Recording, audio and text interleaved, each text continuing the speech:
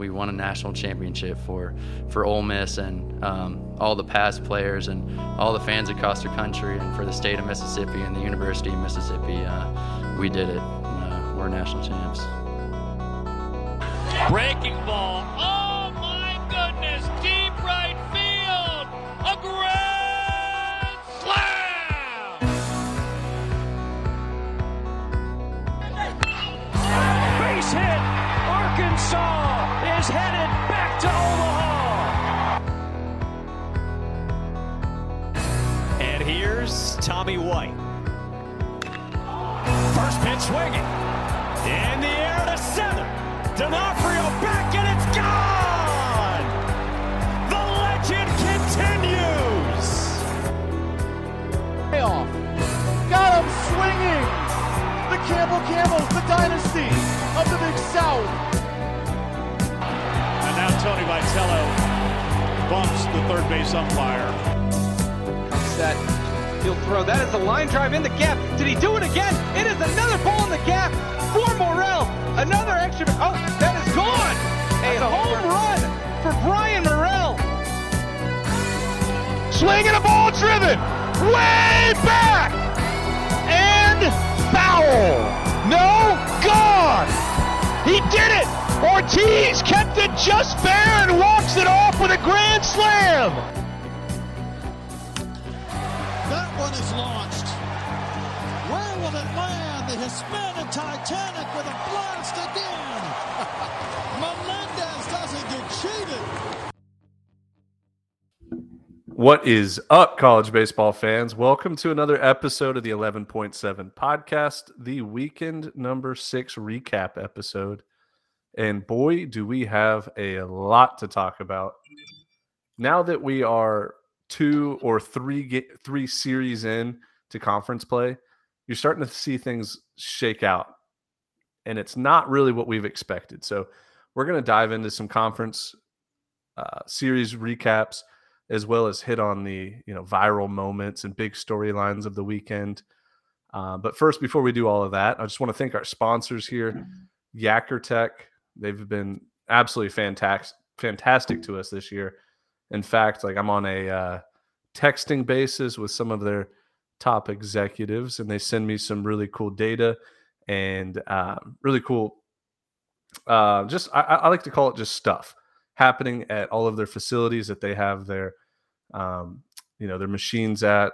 I'm too dumb to realize what they do, but it's basically laser technology to let you know how fast something's going, the spin rate, exit velocity, launch angle, and their job is actually helping me a lot because it simplifies things. So if you're a high school baseball coach, travel ball coach, college coach, wherever you're at, definitely look into getting a Yacker Tech system. They're revolutionizing college baseball and amateur baseball in general. So shout out to Yacker Tech. Also, Circus Sports. They've been with us all year long as well, sponsoring our grand prize for our Patreon members who are playing in our weekend series pick'em competition, as well as our Survivor competition as well.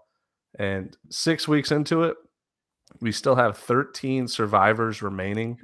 And the standings for the weekend series pick'em is getting quite compact there at the top. There's a lot of people still in striking distance. So thank you to Circa. You guys go, if you're ever in Las Vegas or want to travel to Las Vegas, book a room there at Circa. They have a rooftop sports book, and it has a swimming pool, cabana suites, everything you need. It's one of a kind. And I know it was absolutely popping off there this past week or past 2 weeks during college basketball's March Madness. It's going to be the exact same during the College World Series and the NCAA regionals for baseball. Really, really good spot to go and place your bets and enjoy watching some sports. What I also want to do here first is shout out a few of our Patreon members here. We really appreciate everybody that signed up to our Patreon, and it just makes things, in my opinion, more enjoyable because we have a great community through Discord that these Patreon members get access to. We get to chat it up with them, share some insider information, and just kind of listen to everybody else's opinion where it's not as scattered across Twitter. So we have Patreon memberships as low as $1.99 a month. We have a $4.99. And then if you're a big gambler, we have a $50 a month where I give out my gambling picks. But just a few people I want to shout out here today. We have Quinn Williams. Appreciate you, Quinn, for joining pretty recently too. We have Jake Tate, Andrew Carson, Rebecca Lindsay, Joseph Caverman, and then we have let's see, I'll do a couple more here. Austin Arnold and Elijah Brum. Really appreciate you guys for signing up to our Patreon.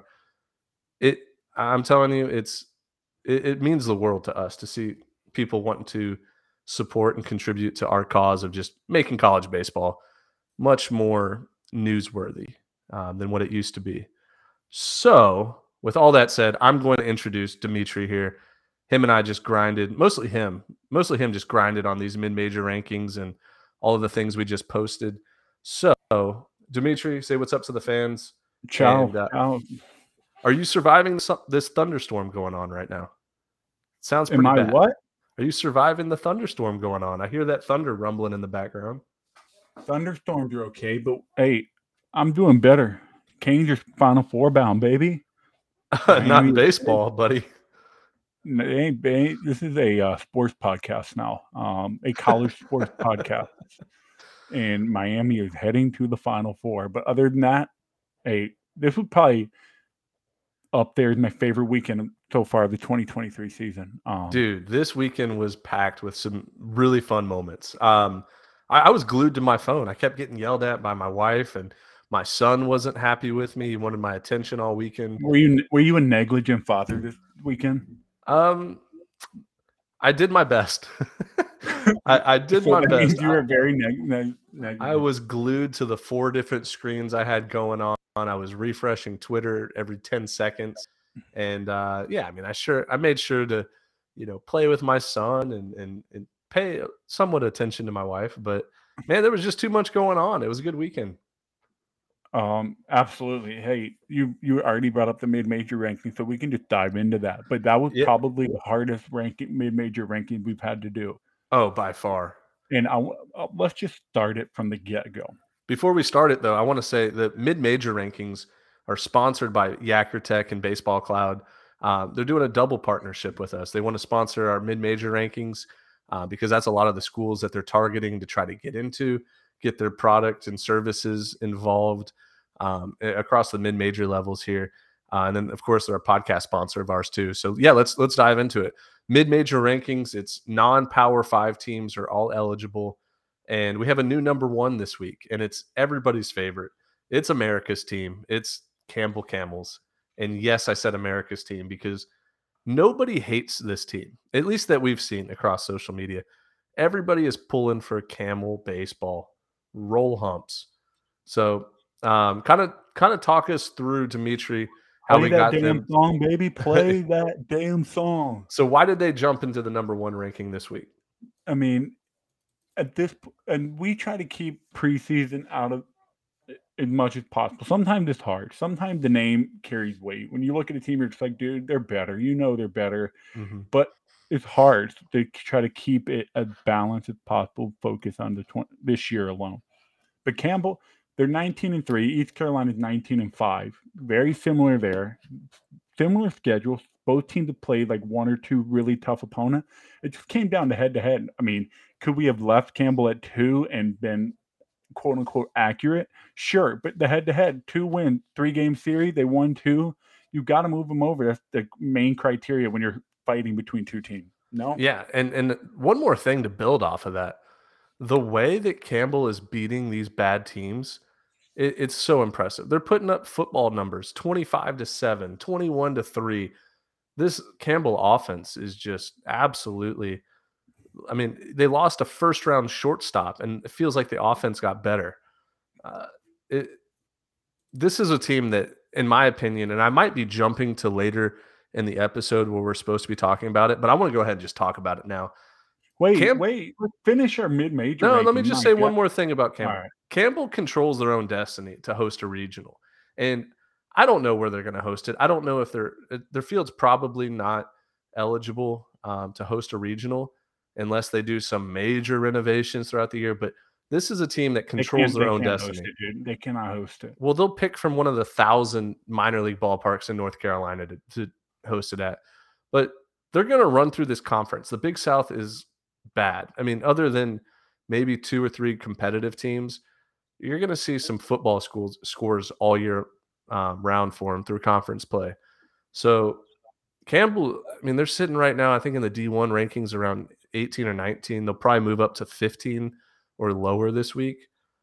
Wow, what a story if they could host a regional. That's impressive what they've been doing the last 5 or 6 years. Hey, let's pump the brakes a little bit. We haven't even hit April yet, and we talking regional. We talking Talking about regionals. regional.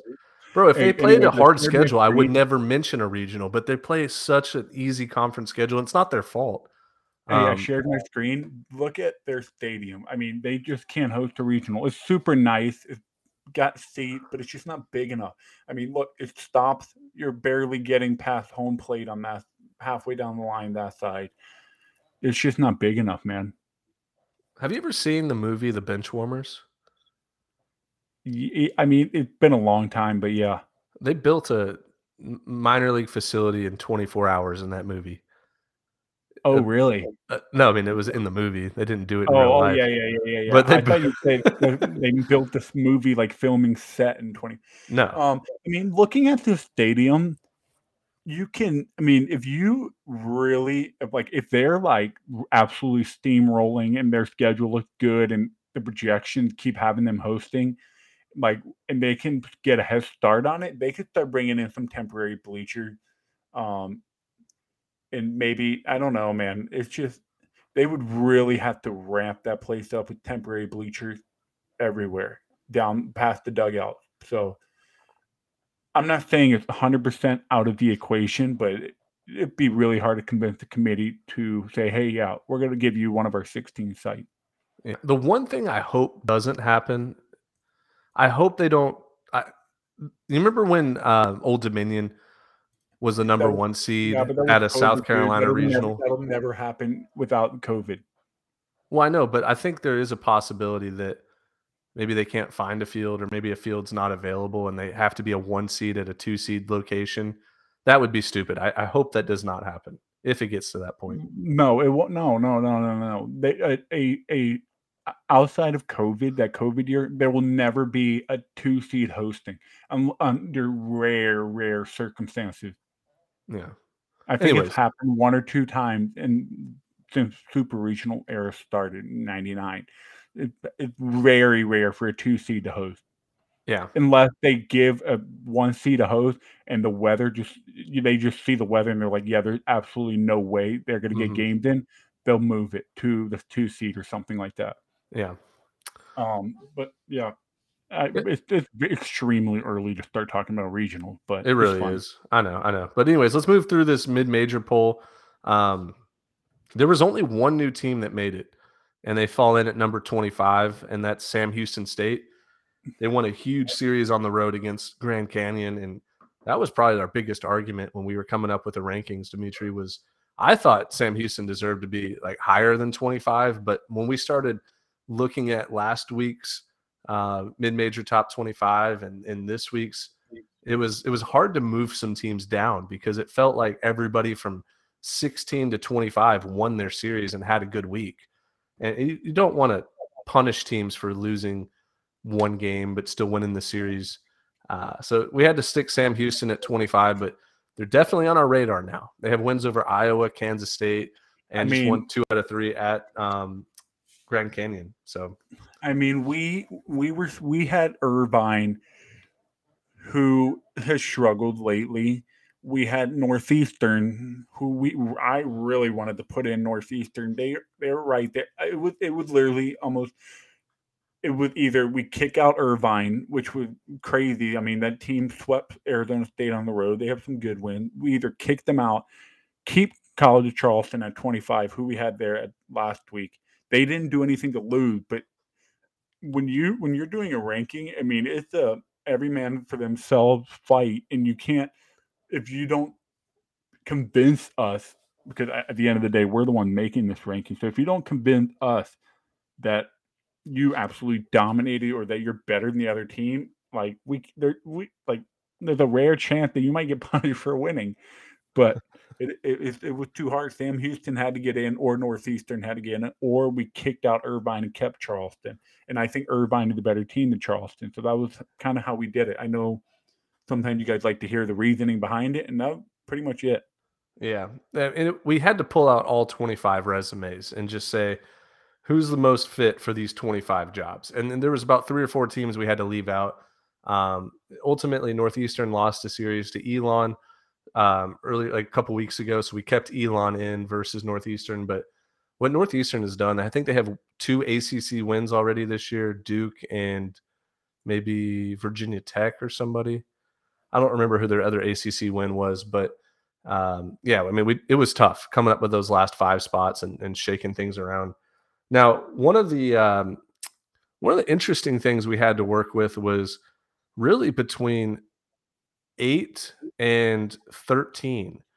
And luckily, teams 8 through 13, they have been playing head to head against each other.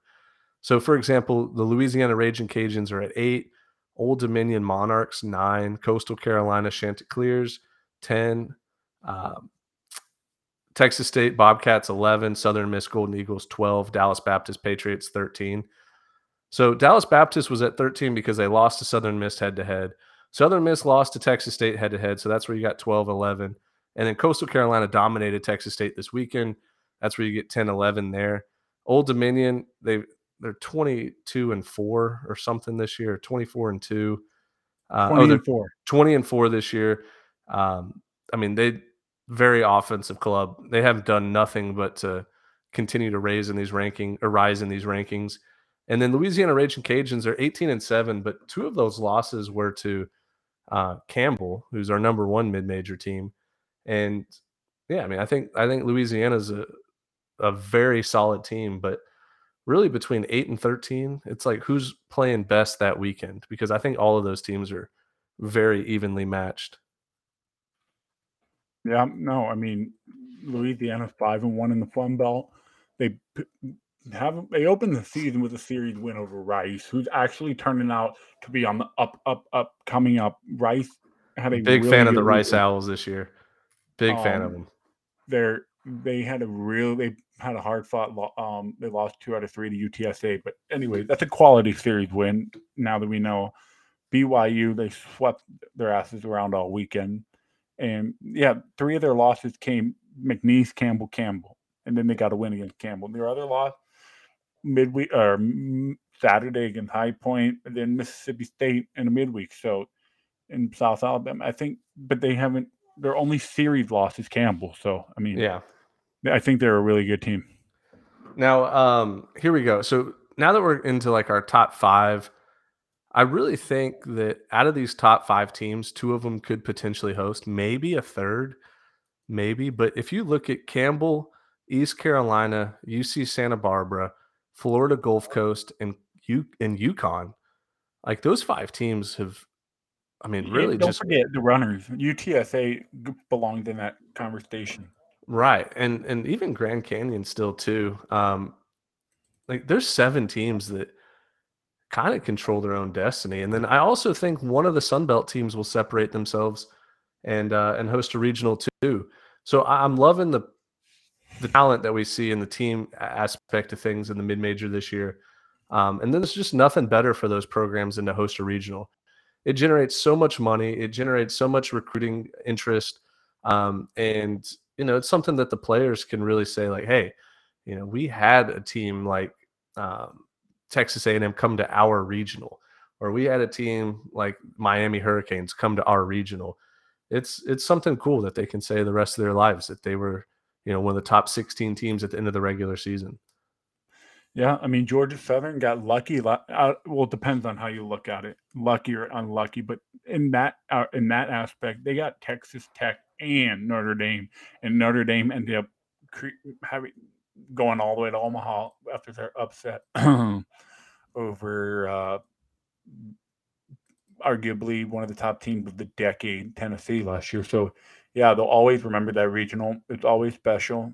You bring a lot of attention, a lot of exposure to your school, your facility, your everything, and you create interest in building better, bigger, and better. So, but yeah, I mean, Campbell. I mean, I think East Carolina, depending on how UCF does in the American, East Carolina should be in a hosting conversation, depending on the RPI here and there. But Campbell, East Carolina, and then Florida Gulf Coast, if they absolutely run the table, they'll be in that argument. They'll be in that conversation. But it's really, really freaking hard to Well, host. let's talk about Florida Gulf Coast. I mean, they're in the ASUN, which is more competitive than the Big South, but still a conference that they are more talented than pretty much anybody, especially with Liberty being down this year. Gulf Coast, with the series win against Florida State, I know it doesn't hold as much weight, but it still is something that appeases to the eyes there. If they go through and run the table and finish with a 45-11 record, something like that. I mean, don't forget, a 2-game midweek sweep over Troy is going to carry weight as well. Yeah, I mean, Troy is a really good mid-major team too. We have them ranked in the poll. But yeah, I mean, if Florida Gulf Coast, they're already sitting in the top 25 for every single college baseball media outlet's rankings. Sure, I mean, they're going to be in the conversation. Now, Dimitri, answer me this. Are their facilities up? Like, is that a facility that could host a regional? No. I didn't think so. Cannot host a regional either. They would have to play at the Miracle at the Red Sox complex or something in Fort Myers, which would still be a fantastic place to host the regional. Right. Oh, you're right. They have a ton of spring training facilities around there that they could host at. But the thing is, I'm not sure if I want them to host a regional. I think the atmosphere would be too neutral-ish feeling. Mm-hmm. It would be way too, like, if you send Miami there, maybe. If you send Florida State there, maybe. If you send UCF there, like, if you give schools a chance to travel there, then you can get a decent environment. But overall, I don't like the whole hosting at a minor league park. It just gives it doesn't give a true regional feel. Yeah. So that's a good way to think about it. I never even thought about that. It's just, I don't know if I like the dynamics of that neutral site feeling. But yeah, I mean, Gulf Coast, they're just going to have to absolutely take advantage every single midweek the rest of the year to keep their head above the RPI water. Mm-hmm. They get FAU 4 times this year in the midweek. They get a South Florida RPI, not very good. Wait, they play Wait, we just skipped over. They play FAU 4 times in a midweek? Yeah, they play FAU 4 times. Oh my God. That's kind of a joke, dude. I mean, it is what it is. I guess they don't want to travel much because they play in the state of Florida a lot. And I mean, why they can't? They're Fort Myers. They cannot in the midweek. They cannot go anywhere. Yeah, it's so far. They're way down south in the corner. Mm-hmm. So they don't have Miami and FAU. I mean, they're 3 hours across Alligator Florida Alley. Gulf Coast should just schedule the Cuban national team. All right, we're back. My Wi-Fi cut out once again, as all of you longtime listeners know. Sometimes the Wi-Fi just cuts out on me. I think it's a computer problem because my Wi-Fi on my phone still worked good. And I don't know. It's just, I have great Wi-Fi. I don't know why. Maybe you should take some of the money we have made this year and invest to bring better and higher quality content to the people.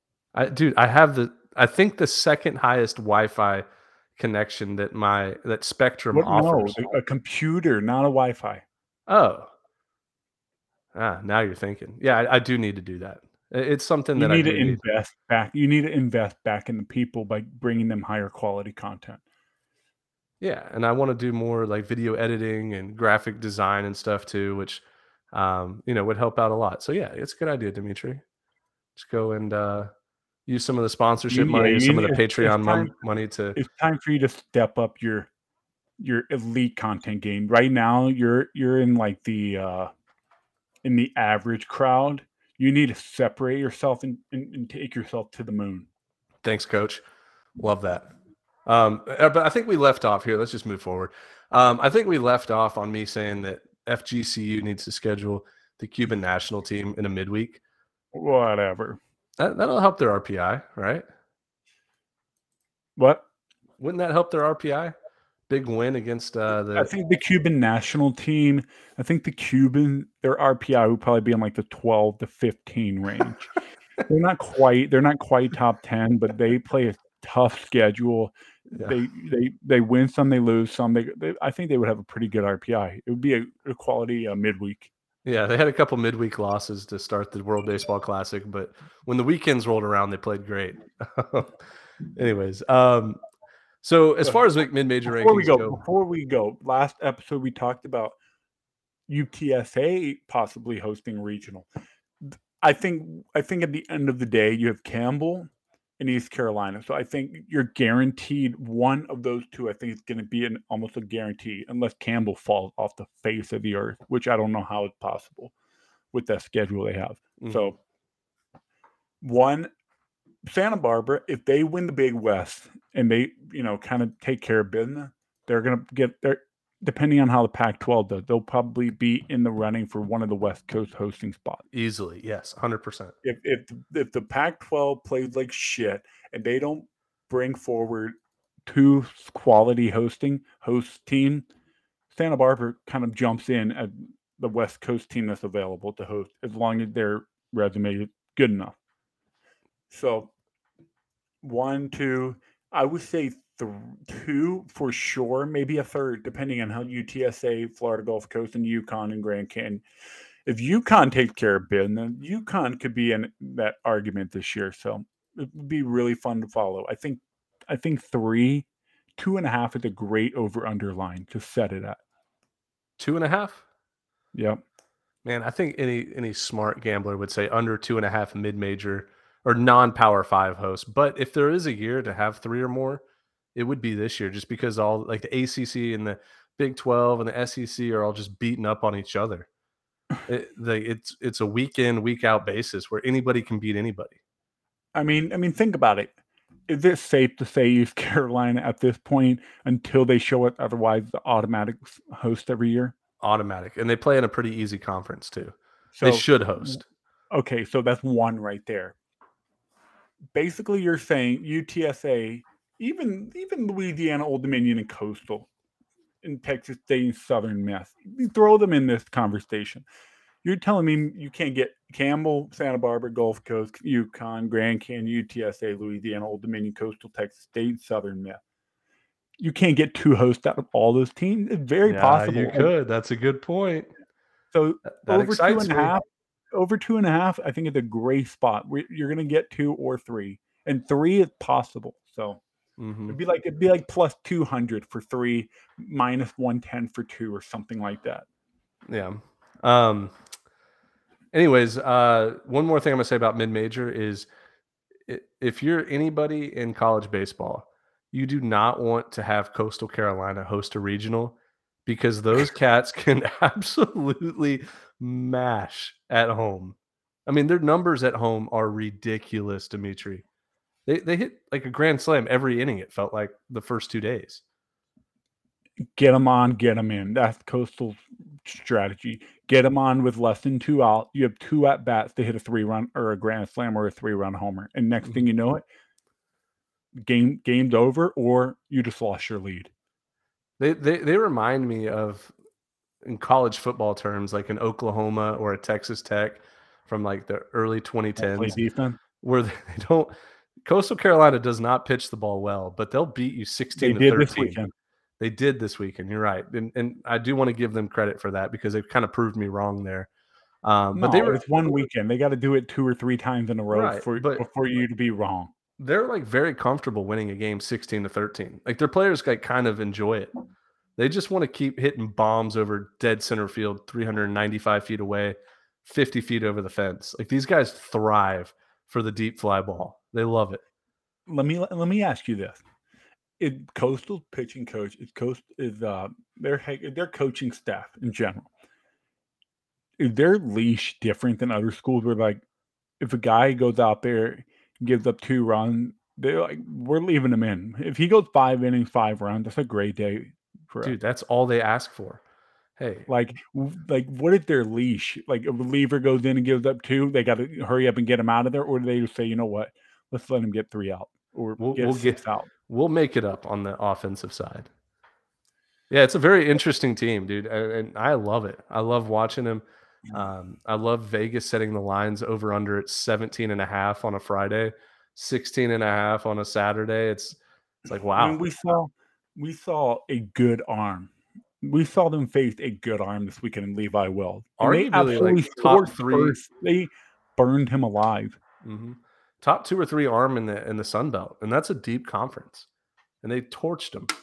They torched him, absolutely torched him. He didn't even get out of the second inning. So, anyway, yeah, I mean, Southern Miss, hard fought win. Hey, at this point for Southern Miss, just get series win. Don't worry about how you do it. Yeah, that Series was a win. fun series. The bench That is was a cleared Fun there. Belt rivalry. Dude, newly Fun Belt rivalry with Southern Miss joining the conference this year. And Slade Wilkes hit a go-ahead homer late in the game on Saturday, first game of the doubleheader. And bench is cleared. Catchers pushing and shoving. Hunter Dickinson, is that his name? I always think it's Dickinson or Dickerson. Gosh, I'm sorry. Dickerson, you're right. Dude, he's a fireball, man. Like he wants to fight everybody. And it's fun. Like he's a great college baseball player. Just and I mean this in the most respect because some people might take it differently, but he's a dirtbag. He's like dirtbag. Like and a dirtbag is somebody that like you love having on your team, and other teams probably hate playing against him because he just does everything hard nosed, like gonna get the uniform dirty. And yeah, he started a pushing and shoving little I'm not gonna call it a brawl, but a little brouhaha. It was I love those two teams going at it. And Georgia Southern has a longtime head coach, Southern Miss longtime head coach, like two people that are very comfortable in their positions, and sometimes they just let their players get after it. And that was fun. It was a good watch there. But yeah, Southern Miss won 2 out of 3 at home. But props to Georgia Southern for salvaging a game. Don't get swept on the road against good teams, and your RPI is not going to fall too bad. And so they salvaged it. They won that third game, the second game of the doubleheader. Yeah. Hey, speaking of little hostility, I guess you don't even have to consider this one hostility, but we forgot to mention it when we were talking about Liberty and the Atlantic Sun and Gulf. Austin Peay's head coach, Fanning. Roland Fanning, my new favorite coach. Throwing back a 2-liter Mountain Dew in the middle of argument, conversation with the umpire after getting tossed is major college baseball energy right there. Yes. I mean, so I guess to set the scene, Liberty scores 8 runs in the first inning. And I forget the player's name for Liberty. He had a great weekend. I think he hit 3 or 4 homers for him. Nathan Skeeter. No, Nathan Keeter? Keating? God, that's so bad of us. We should have came prepared. Nathan Keatle, something like that. But he hits a home run, and Austin Peay feels like he shows him up by like staring at the dugout and does a little hip thrust or something. He didn't even do anything. It wasn't anything major in my opinion, but in the third inning when he comes back around to hit, Austin Peay's relief pitcher comes in and throws one over his head, and it was all fine and dandy. Nobody said anything. Hitter didn't do anything. Pitcher didn't do anything, and then the umpire kind of did a what's it called? A second glance, or like there's a word for it. I can't think of it right now, but he kind of snaps into reality. He's like, wait, hold on, time. And he has a little meeting with the other umpires, and they end up ejecting the pitcher and the head coach, Roland Fanning, head coach of Austin Peay. And there's like a 10-minute delay on the field. Everybody's trying to figure out what's going on. And then they eject the catcher. And then the catcher says something to one of the umpires, and the umpire turns around and just tosses him too. So you have to wait for them to all pack up their stuff. Out of here too. Yeah, you have to wait for everybody to pack up their stuff and walk to the bus. And you see on camera the Austin Peay guys walking down the right field line, up the stairs, and into the bus. And meanwhile, Roland Fanning, head coach Austin Peay, is just slugging a 2-liter of Mountain Dew on the field with a backpack on, just chatting it up with the umpire before he leaves to get it. I mean, he got ejected too, but it's like in what other sport do you see a coach get ejected, not lose his shit, and just chat it up with the umpire, just drinking a 2-liter of old Mountain Dew? That was fantastic. Hey, another one. We didn't even tweet about it or anything because there was like not really much to show. But Louisiana Monroe and Troy, 7 ejection in a doubleheader in 2 games. There wasn't any like benches clearing or anything like that. Troy hit a home run. Louisiana Monroe. Well, let me rewind to Friday. No, Saturday. Sorry, Saturday. They had a doubleheader day and night. Okay. Hits a home run for Troy. Runs around the base. It doesn't do anything. Maybe a little bat flip, but nothing crazy. Louisiana Monroe threw it over his head and hit the backstop, just like the Liberty game. He gets tossed. Head coach gets tossed. I guess there's a rule that the same day they can appeal and umpire or be in the dugout for the second game, something like that, right? Next game, something crazy happened again, home run, something like that.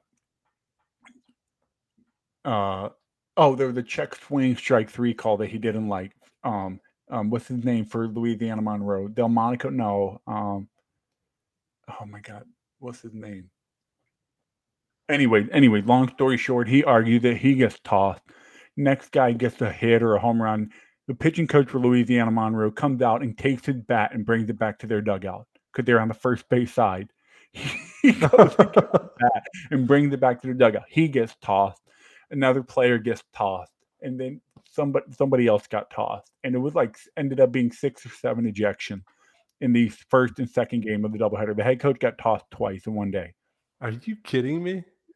Federico, that's his name. Yeah, that's right. Yep, that's it. Yep. So yeah, I didn't see the video on this. Do you think anybody like did or didn't deserve to be tossed, or was it all pretty fair? I mean, it was just pretty straightforward. Like you do that, if you do one of the things that they did, you're getting tossed. Like it was pretty. Tell me again what the pitching coach did with the bat. He went and got the bat because the guy threw it close to their dugout. I guess when he flipped it, kind of close. But it wasn't that close. It was a good like 10 feet. He went out and got the bat and brought it back inside their own dugout. And then Troy said, "What the fuck, dude? Like, give me my bat back. Like, give our bat back." So they walked across the field and got the bat out of their dugout and brought it back to their dugout. It was hilarious. So like, hey, if you pimp a homer and flip your bat towards our dugout, we're just going to steal this bat. Yeah, you remember when Vitello last year went out and got the bat and slung it back across the field? Yeah, I do remember that. Oh my God! I mean, find me another version of baseball where you get just listen, dude. My wife will watch, these Kardashian shows and Vanderpump Rules and all this for the drama. They love this real life scripted drama. There's no better drama in the world than college baseball because every little thing just irritates fans and players and coaches more than anything. And and we're just in the middle of it. We irritate people all the time. We say something they don't like, we irritate them. They say something, they tweet out something we don't like, they irritate us. It's just drama everywhere. And the players are just having a grand old time while creating drama for everybody else. So it's awesome. But yeah, we can move forward to more stuff. Yeah. So, I mean, we still have a lot of bullet points left here. First one I want to say before diving into like conference play and everything, congrats to Brody Brecht of Iowa baseball. Everybody knows he's a flamethrower, beat LSU this year up to 101 miles an hour. Great pitcher, but he also plays wide receiver on the Iowa baseball team. He came out, made a statement just thanking Iowa football and saying like, hey, I'm no longer going to be playing football. I'm going to focus my career on, baseball and the professional baseball draft, all this stuff. So bless you.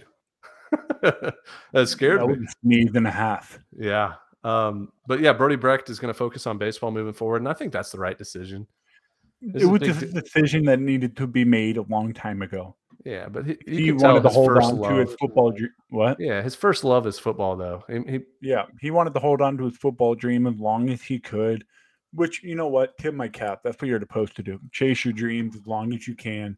The older you get, the more harder decisions you have to make. Yeah. Just like playing soccer, hockey, whatever you're playing as a kid. At one point, you have to start choosing which one you want to put all your effort in, because the higher level you go, the more time and effort and focus it requires. I wonder if the Iowa baseball coaches they got Jeff Samardzija on the phone and just had Jeff Samardzija, former wide receiver, superstar at Notre Dame, also a great closer for the Notre Dame baseball team, and was like, "Hey, Jeff, can you tell Brody how much money you made in the major leagues?" And it was probably a short conversation. It was like, "Oh, I can make $100 million pitching a baseball every fifth day.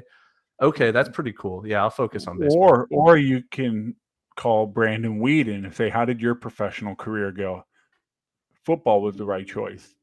Well, yeah, but I'm making a joke. I'm not being okay. serious. I mean, I was going to say there's a big difference between Jeff Samardzija, two-time World Series champion, and Brandon Whedon, former third-string quarterback on the Texans.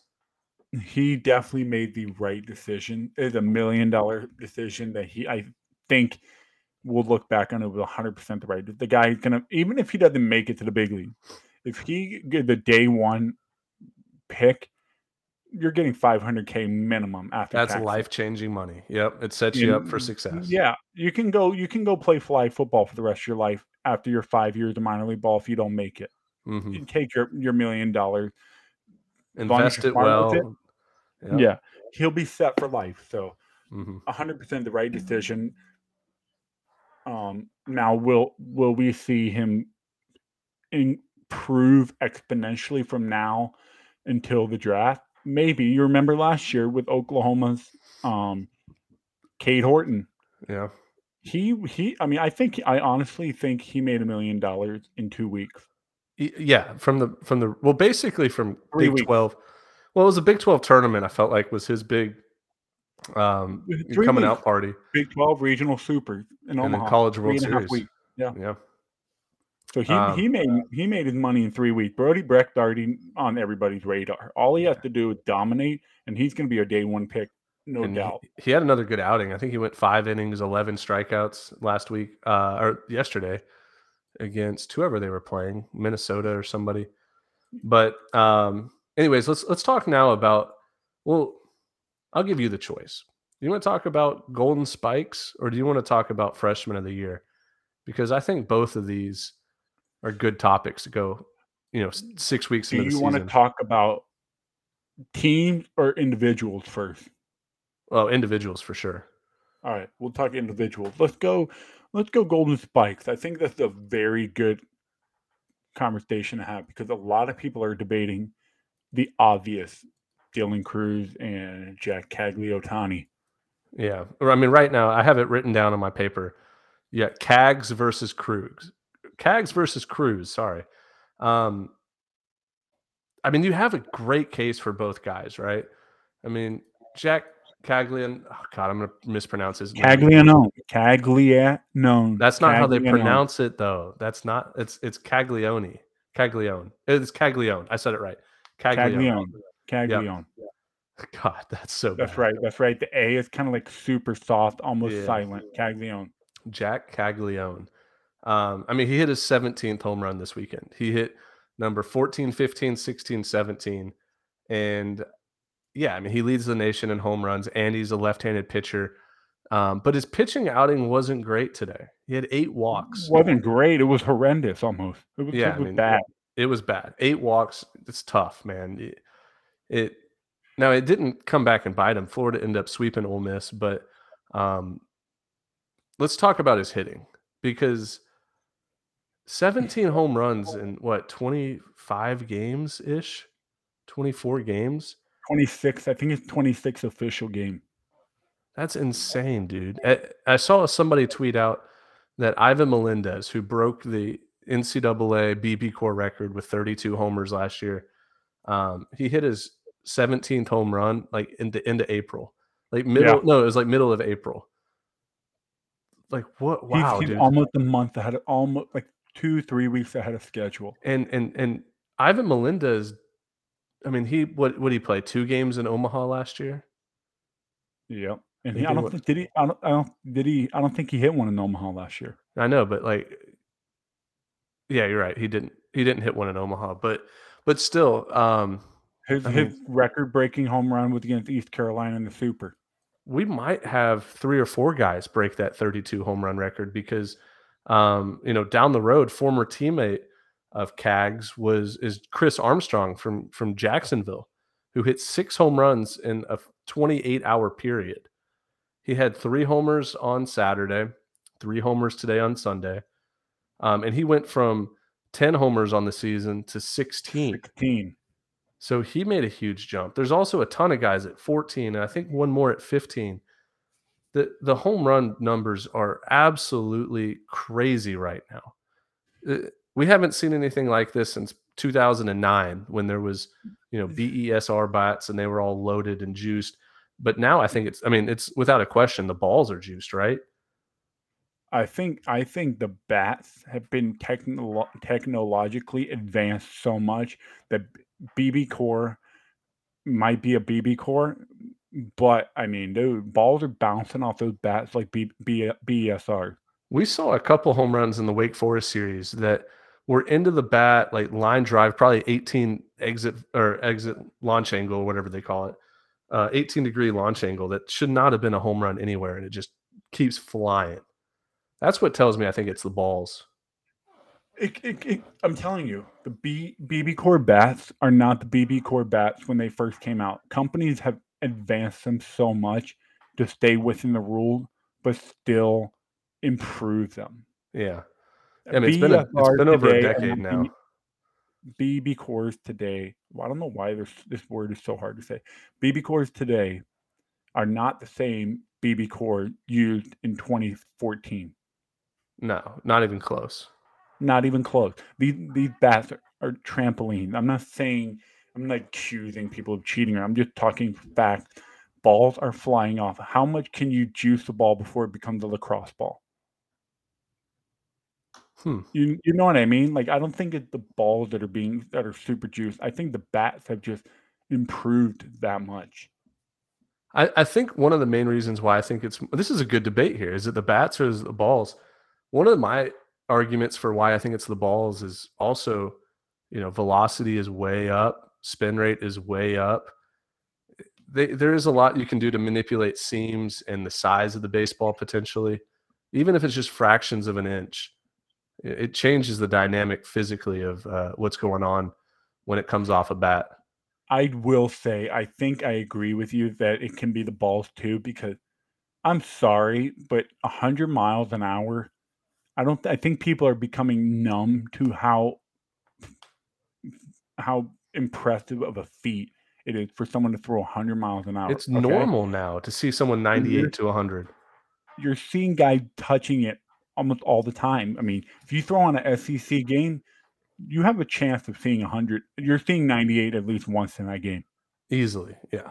And people, I've seen a lot of people making the argument, oh, well, training and information and everything is so much better. I'm like, no. That can get you so far, but physically, how can we physically change as human being in the baseball world this fast, this fast?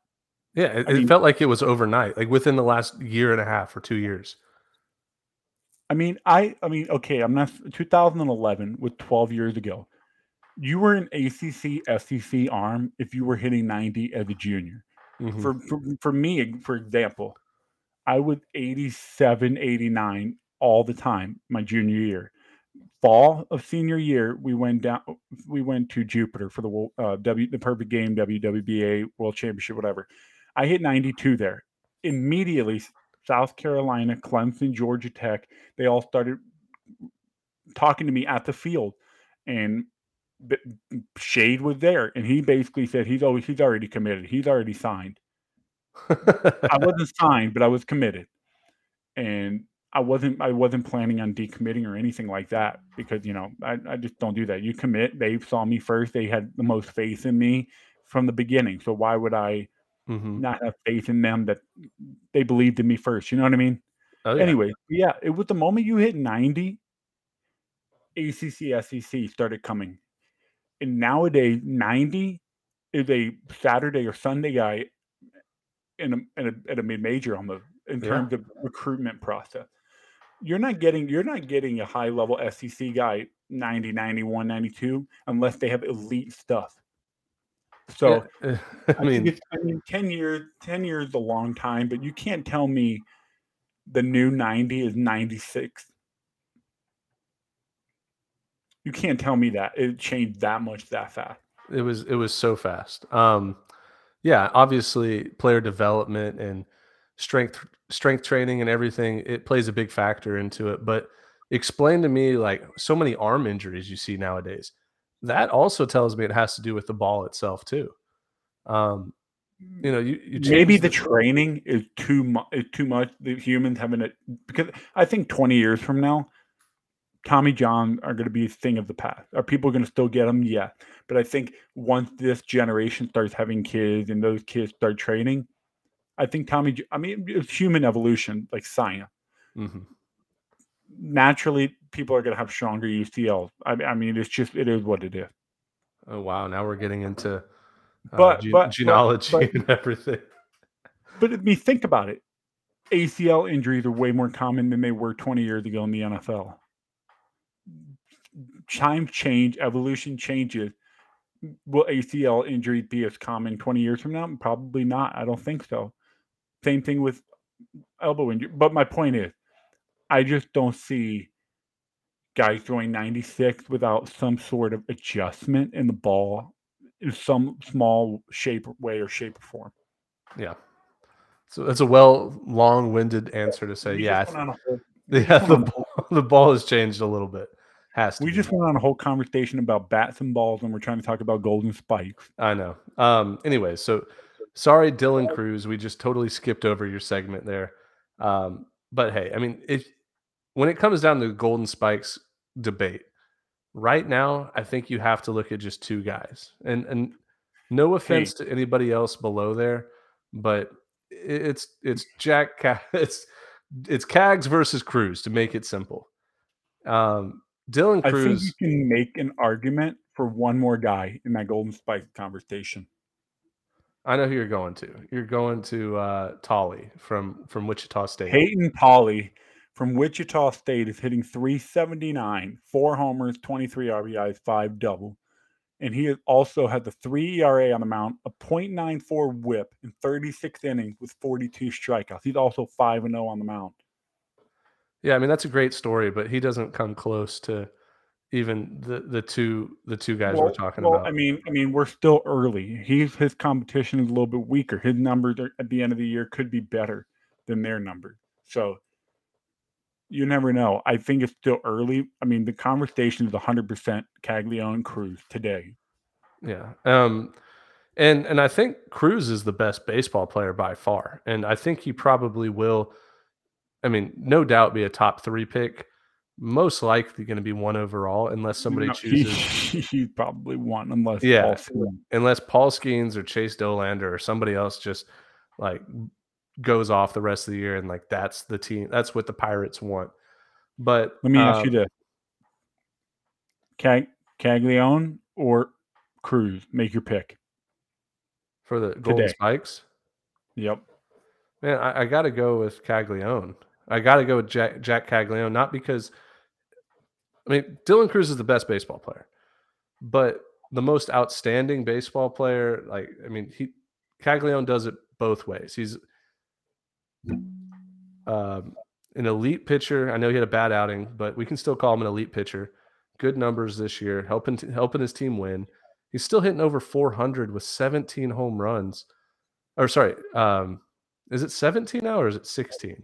17. He has 16. Yeah, 17.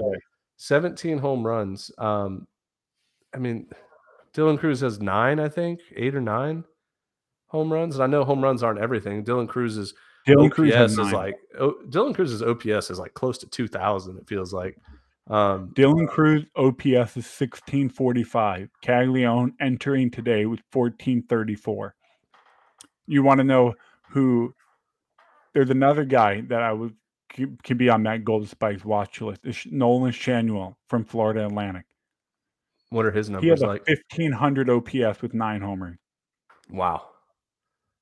1,500 with 1,500 with 9 homers is crazy. It's just like Dylan Cruz. That was entering today. So Now, if Dylan Cruz stole 40 bases or 30 bases in a year, and this, like, I could see him overcoming Cags, but the way Cags also pitches, I mean, I have to give it to him, and this could obviously change, but Cags has almost twice as many home runs as Dylan Cruz. It's kind of crazy. Twice as many home runs. He's also pitching, which, by the way, I think, especially on Saturday, they need to get him in the DH spot. He's going to wear out way too fast by the end of the season, playing first every day and then pitching. It's not going to work. Yeah. He's also played better competition. Like Dylan Cruz played a very soft non-conference schedule. Florida's non-conference schedule was much better. Yeah, but can we put that to rest? Look at what he did this weekend against Arkansas. Oh, I know. Listen, I know. So, I mean, the non-competition, whatever, he's doing it against whoever the hell steps on that mound. Yeah. It'll be interesting, though. If the season ended today, I don't know who the voters would vote for. I think you have to give it to Caglione. Yeah. I think so, you have too. to. I mean, home run leader with who's pitching on Sunday. Like, how do you deny that? Yeah, that's a good point. Anyways, one more thing I want to say here. Speaking of Cags, Chris Armstrong, we talked about him hitting 6 homers in a 28-hour time span. He was on that Florida Gators team last year and got 100 at-bats, only hit 2 home runs for Florida. So this is a good example for everybody listening, like how great the transfer portal can be. You know, I think he ended up graduating from Florida and grad transferring to Jacksonville. But I mean, just if you get yourself in the right place, your numbers can absolutely explode. You know, feeling comfortable in the lineup, feeling comfortable hitting at your ballpark.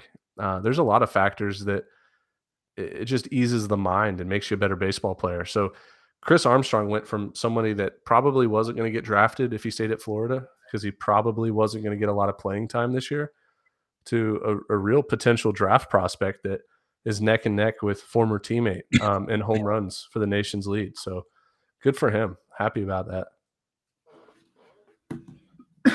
Absolutely. I don't know why I have to like cough or whatever. My throat is like super dry. But yeah, I mean,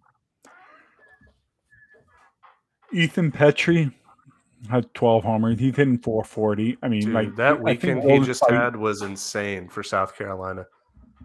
I mean, it's unbelievable. I mean, he's not even he might be the best freshman in the country, but there's somebody not even 2 hours south of him who is right on his heel.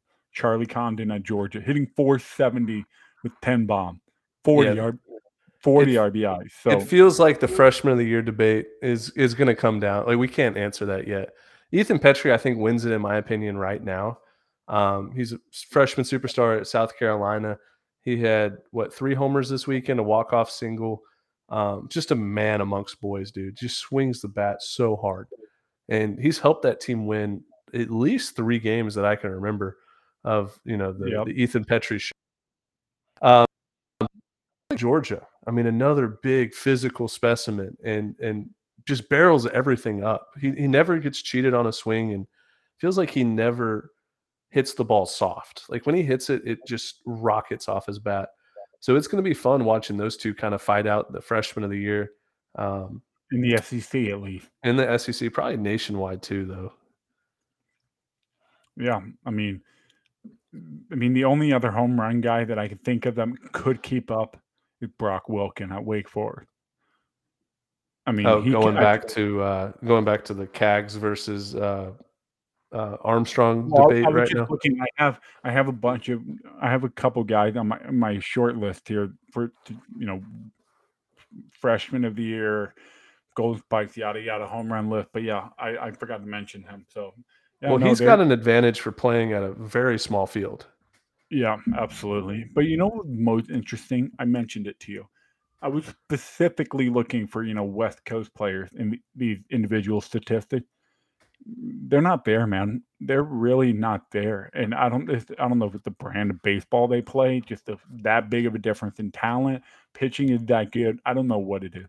When you look at home run number, no West Coast team. When you look at averages, no West Coast team. And it's been like that for the last, at least since we started the podcast.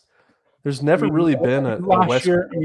I mean, if Braden Montgomery could easily be in that Golden Spike conversation with Caglione, but his numbers just aren't there. So I think the ballparks are bigger. I really don't think the ball flies like it does in the Southeast in some of these stadiums, these parks. Has to be. Yeah, that has to be the reason why. I mean, a home run at Stanford is a home run at most SEC parks. And is that accurate? Yeah. What was your point there? Like Braden Montgomery, if you put him in the SEC, the amount of attention he got would be extremely different. Yeah.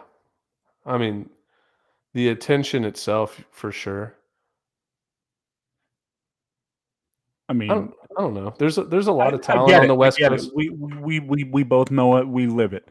The SEC, the ACC, the Southeast, the mid-major, all of them. The Fun Belt, Sun Belt, Conference USA, Conference, whatever. More attention because the brand of baseball overall is just better. But it's just kind of disappointing that not even in the top 10 statistical category, you don't see anything. Yeah. You don't see even one guy. So, I mean, the talent disparity is growing every year, I feel like. But when it comes down to regionals and super regionals, you're going to see these West Coast teams, beat and hang around and make it to Omaha. So that's what I'm always intrigued in, is seeing teams that maybe I haven't watched too much of, like a Stanford from 2 years ago or Arizona from 2 years ago, where they, go and beat an SEC team in a super regional. And you're like, oh, wow, these guys are actually good. And so we know the talent's out there. Like, we know West Coast baseball it's a different brand over there, but it still works. It still works. No, I mean, you watch the March Madness. There's not a single top 3 seed team in the Final Four. When you get to postseason, everything is out the window. It's who's the best team on that day. And we know West Coast teams can make noise and make it Omaha. I'm not denying that. I think they're really good. I just think, why are the statistical categories, why are they showing that? Are the pitching that much better out west? Like, what is it? You know what I mean? Mm-hmm. Yeah. Because pitching is like almost the number one priority in West Coast brand. And you see a lot of guys have success, like pitching wise, outside of college. There's a lot of West Coast guys that, have great professional careers that played out west. So, yeah, I mean, we'll have to just monitor that situation the rest of the year, see how it works out. But you're right. Like, the offense really comes from the Southeast. East Coast baseball, Southeast baseball. Let's talk actual baseball that happened this weekend. All right, cool. So hey, there was let's see, 1, 2, 3, 4 teams that really stood out to me as far as winning the weekend. Okay. I always do 3 winners, 3 losers. I narrowed it down to 4 winners for me. And one of them was Tennessee, who was the biggest loser last week, getting swept by Missouri. They come back at home and sweep a pretty good Texas A&M team, and they did it in a way that wasn't flashy. It wasn't, here's all the attention on me. We need attention. It was like they had to come back and win a couple of those games. They had to rely on different players. So I really thought Tennessee was a big winner for me this past weekend, and kind of put themselves back into a good gracious amongst SEC, standings and potential regional hosting picture. The second team here that I think won the weekend, speaking of out west, is Washington. Washington going on the road to win 2 out of 3 against UCLA, which everybody has UCLA in a top 8 spot right now. That said a lot to me about Washington, and that's a team that you and I have been kind of monitoring out in the Pac-12. Them and Washington State, they've had really good years over there. And not a lot of people know this, but Washington made it to a College World Series not too long ago. I think it was 2015, maybe it was 2016, but they played good. It's not possible anymore because their secret ingredient is no longer there. He is a gaucho. Who's that? Donegal Fergus, hitting coach of Santa Barbara. He was the one that took them Huskies to Omaha. Oh, that's right. I'm just trying to give him a shout out. It was a perfect opportunity. So I thought Washington was a big winner this weekend. Here's another one that, I mean, for the third week in a row, maybe we should stop doing it, but Boston College, their third straight ACC series win. This is a team that everybody picked to finish last in the ACC this year. And they just beat NC State 2 out of 3 this weekend. Puts them at 6-3 in the standings in the ACC, second behind Wake Forest. But wow, Bird Ball is balling out this year. Happy for those guys. Hey, don't forget, Boston College still had quite a few suspensions from their midweek against Northeastern. Yeah, I saw that. It's going to be like a revolving door of suspensions. Like a couple players. They're not all at once. Mm-hmm. Because you can't. I mean, I get it. 2 now, 2 next week, 2 after that. Because you decimate a team and it ruined their whole season over it. Mm-hmm. No, 100%. What about so obviously like South Carolina swept Missouri. They're a winner from the weekend, but I didn't put them on the list just because after all Missouri's injuries and everything, like it felt like South Carolina should have swept that series or won that series on the road. The other team here is Arizona State sweeping Arizona. That's my last winner of the weekend as far as like big name, like maybe eye-popping. Our or yours? Mine. Sorry. But thank you.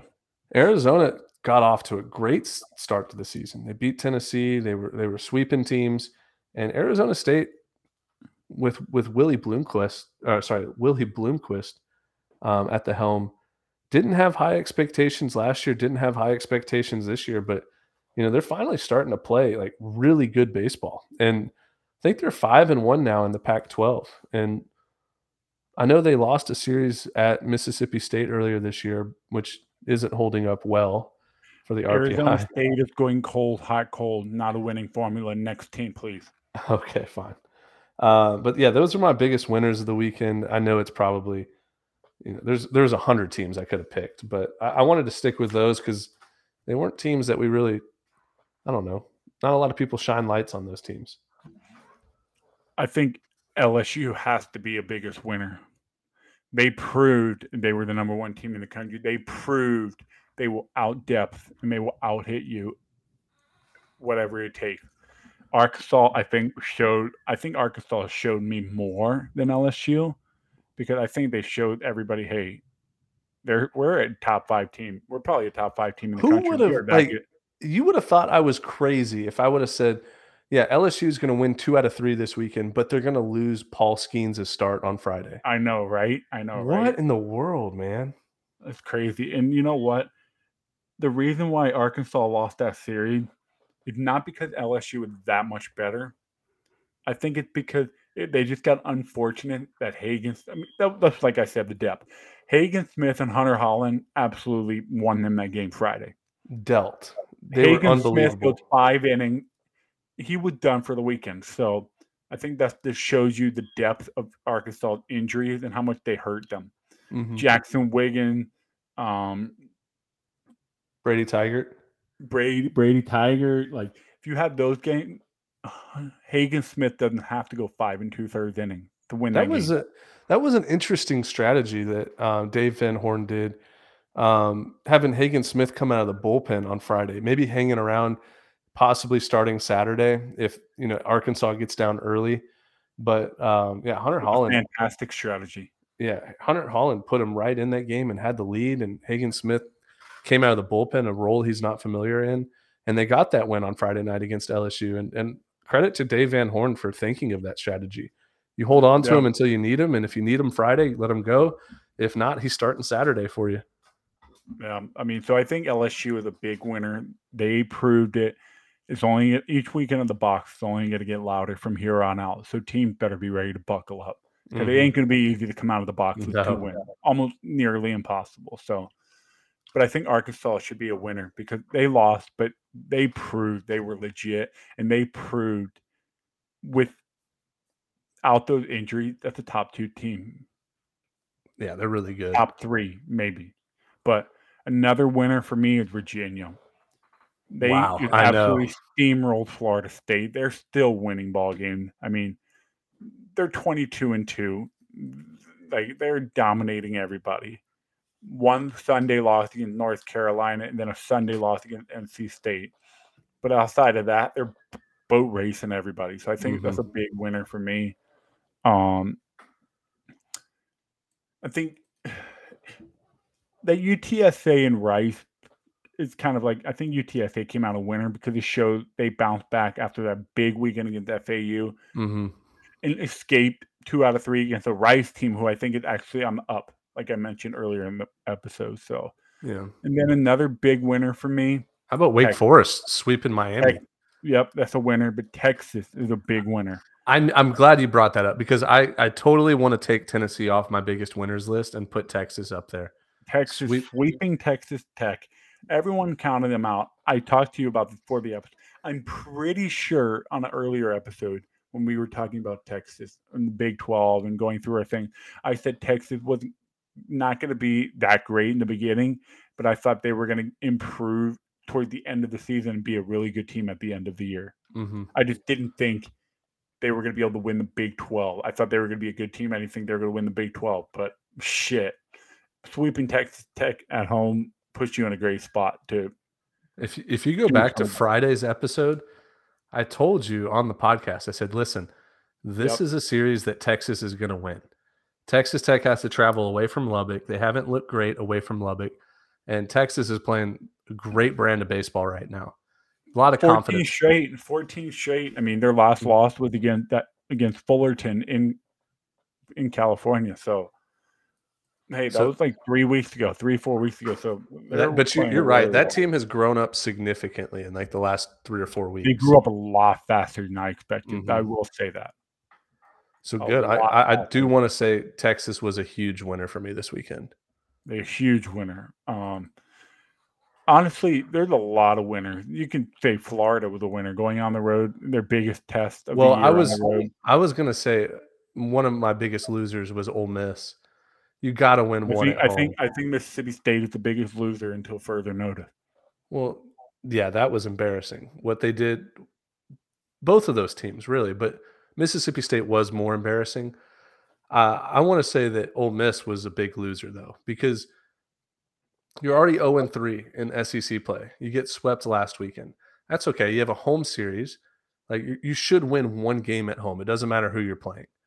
And Florida went in there and just showed them like why Ole Miss is very inferior to Florida. Florida beat them in all facets. Didn't matter. I'm telling you right now.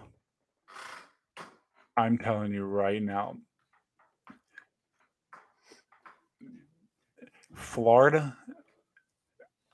Let's see how Tennessee matches up with LSU at the box this weekend. But that Florida-Tennessee series to win the East is going to be electric. Well, hey, I don't know if it is to win the East. The way South Carolina's playing.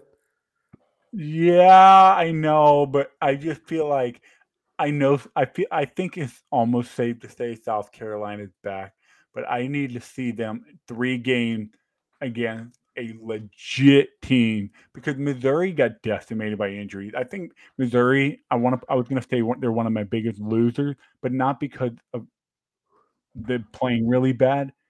How unfortunate it is because it changes everything. They lost 2 or 3 guys in 3 straight starts. Yeah. Start cut short, bullpen had to step up early, and they had to do it 3 games in a row. So felt bad for Missouri because that team doesn't get too many opportunities to have special season, and they were on a nice path to have a really good year, and now they're probably going to get left behind. Yeah, Missouri still could have won 2 of those games at South Carolina. They should have won Friday night. The 4-run ninth inning with no ball hit hard from South Carolina. That's Friday. Oh yeah, you're right. Sorry. Yeah, they gave up 4 runs in the ninth inning, and I don't know if the ball left the infield. It was a tough break. It didn't. But hey, that's the good thing about South Carolina is like this team. I know they're all new faces there, a lot of transfer portal guys, but they're meshing well together, and they're showing that they can win games close. South Carolina, listen to this. South Carolina actually has the perfect opportunity to go hot, cold, hot. Hot to start the first 24 games or whatever this season, and then they can cool off here in the middle and then heat back up towards the end. That's a great spot that they're in right now. Listen, they need to this weekend.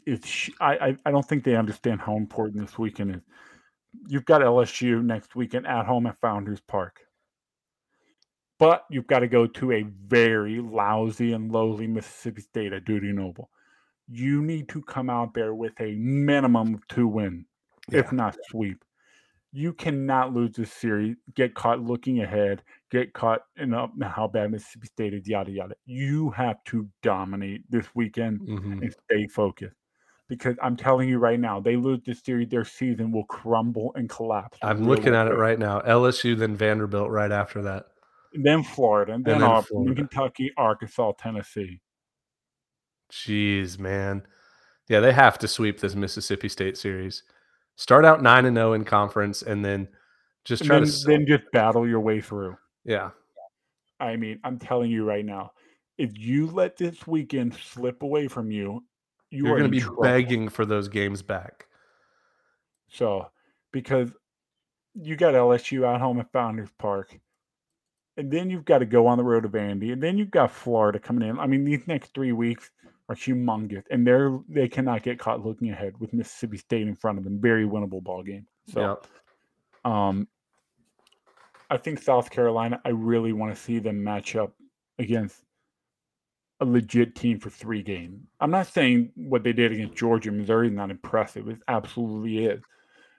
But, I mean, come on. Everybody wants to see the best against the best to decide who's the best. So I'm going to give it to Florida or Tennessee for the East, but South Carolina can 100% come in and change my mind. What about Vanderbilt? I think Vanderbilt might be the most complete team in the East. I'm sleeping on Vanderbilt. I will admit, I'm sleeping on them. How?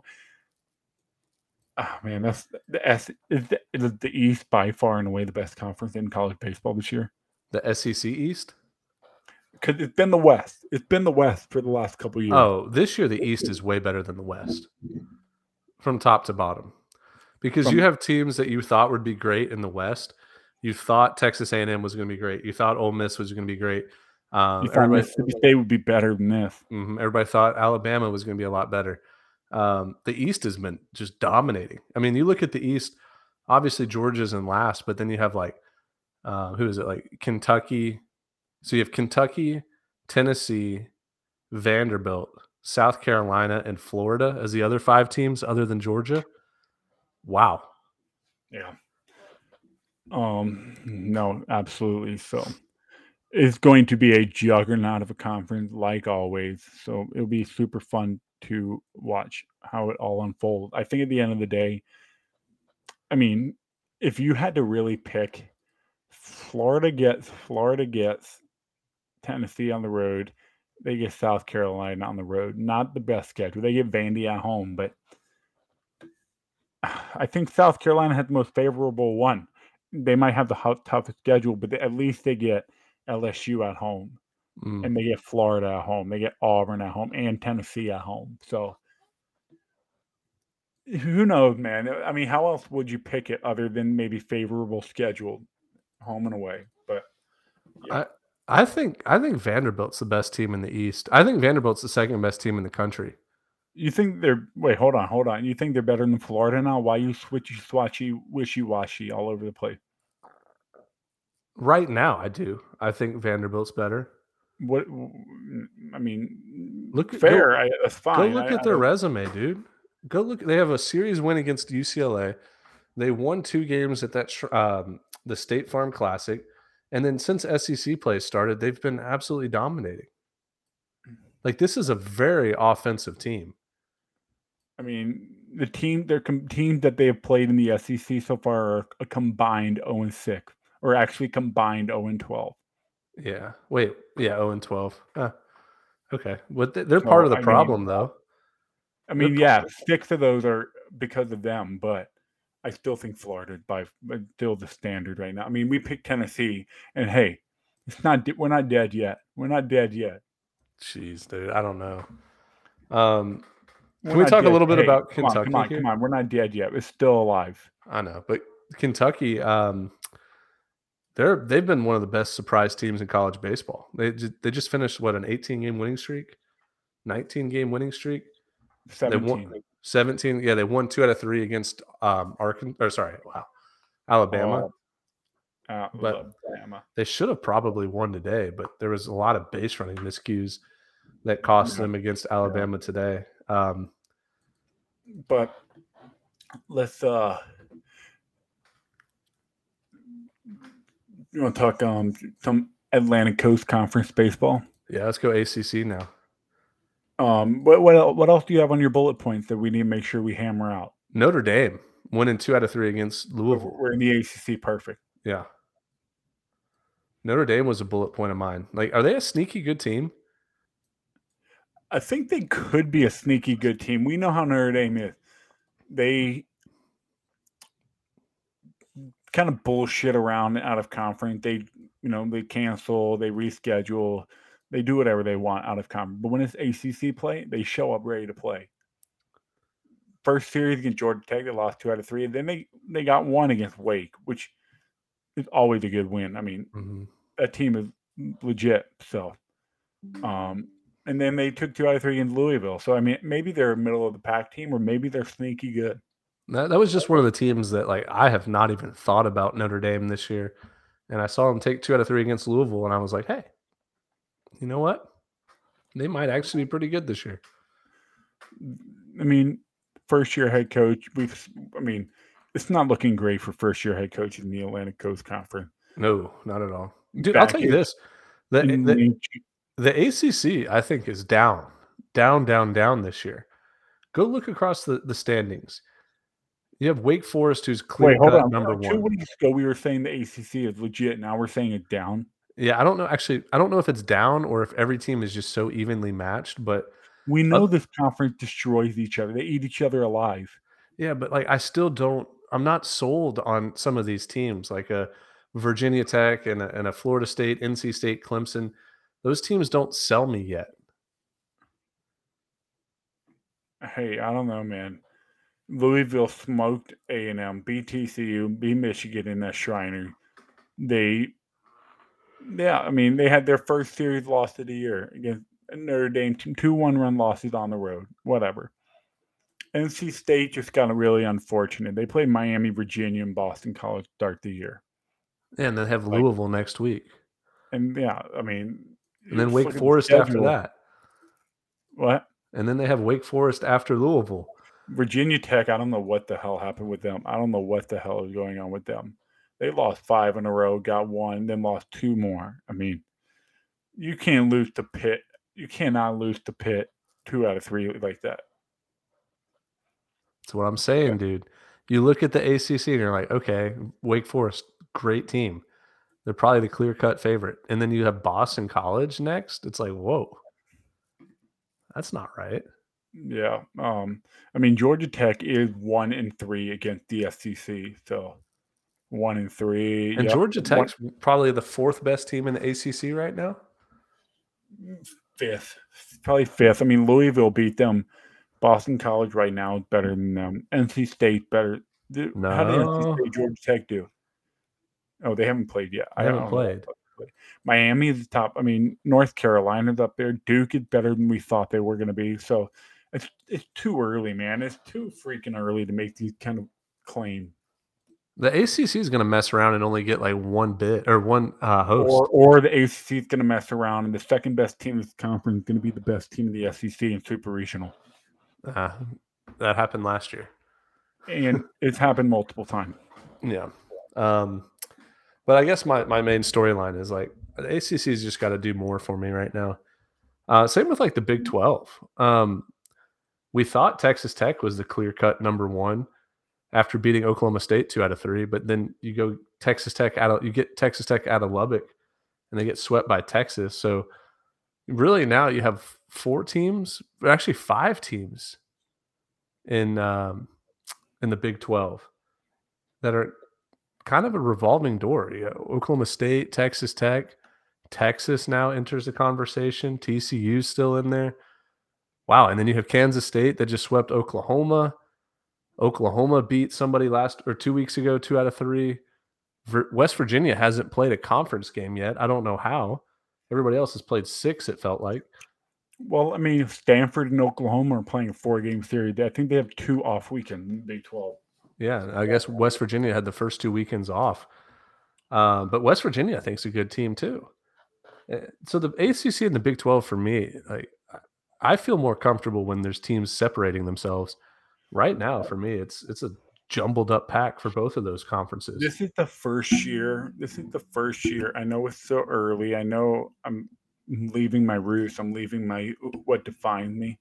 But it's the first year when I'm just like,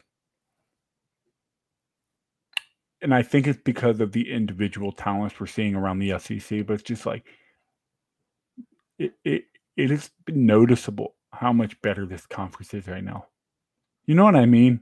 And in the year past, I've been a denier. A denier. But the individual talent, it's unbelievable. Yeah, I think if Vegas made a line of like which conference is the College World Series champion going to come from, it would be probably minus 400 for the SEC. Oh, if you said SEC or the field? No, SEC, like each individual conference. If you got SEC versus the field, might be like I bet it'd be like mine. I bet it'd be like plus 150. No, I think it'd be minus like 150 to minus 200. I think the SEC is like the clear plus 150, dude. I'm not no, dude. I'm telling you, it would be a minus. Like SEC is a clear cut. You have 6 teams in the top 10 right now. They're the clear cut like gold standard as of right now. Yeah, but you got to think of it this way: 12 teams versus 293 in the field. The odds. Can you find?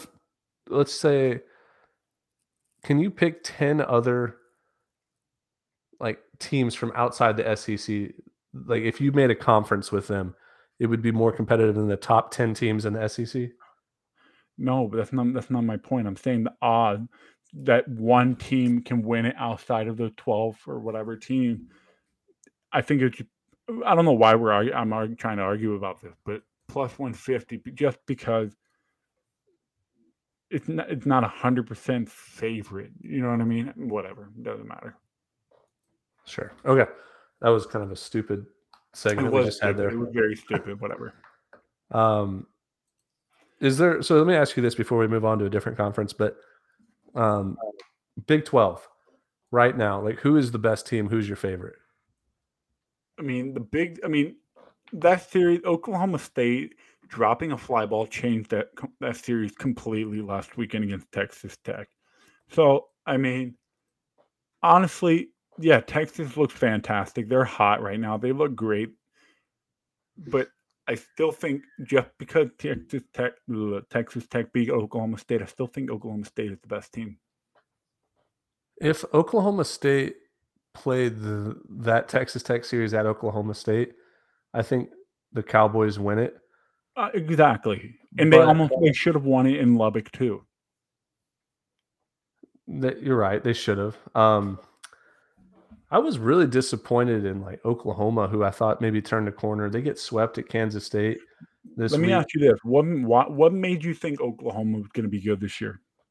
Well, no. I didn't think good this year. I thought that they turned a corner like from the start of their season when they were bad, but they went right back into being bad again. Well, they lost to Cal Baptist. They just kind of been like steady average the whole year so far. Mm-hmm. I mean, they won two in the Frisco. So I mean, yeah, they swept Houston. They beat TCU 2 out of 3. Man, they lost a lot.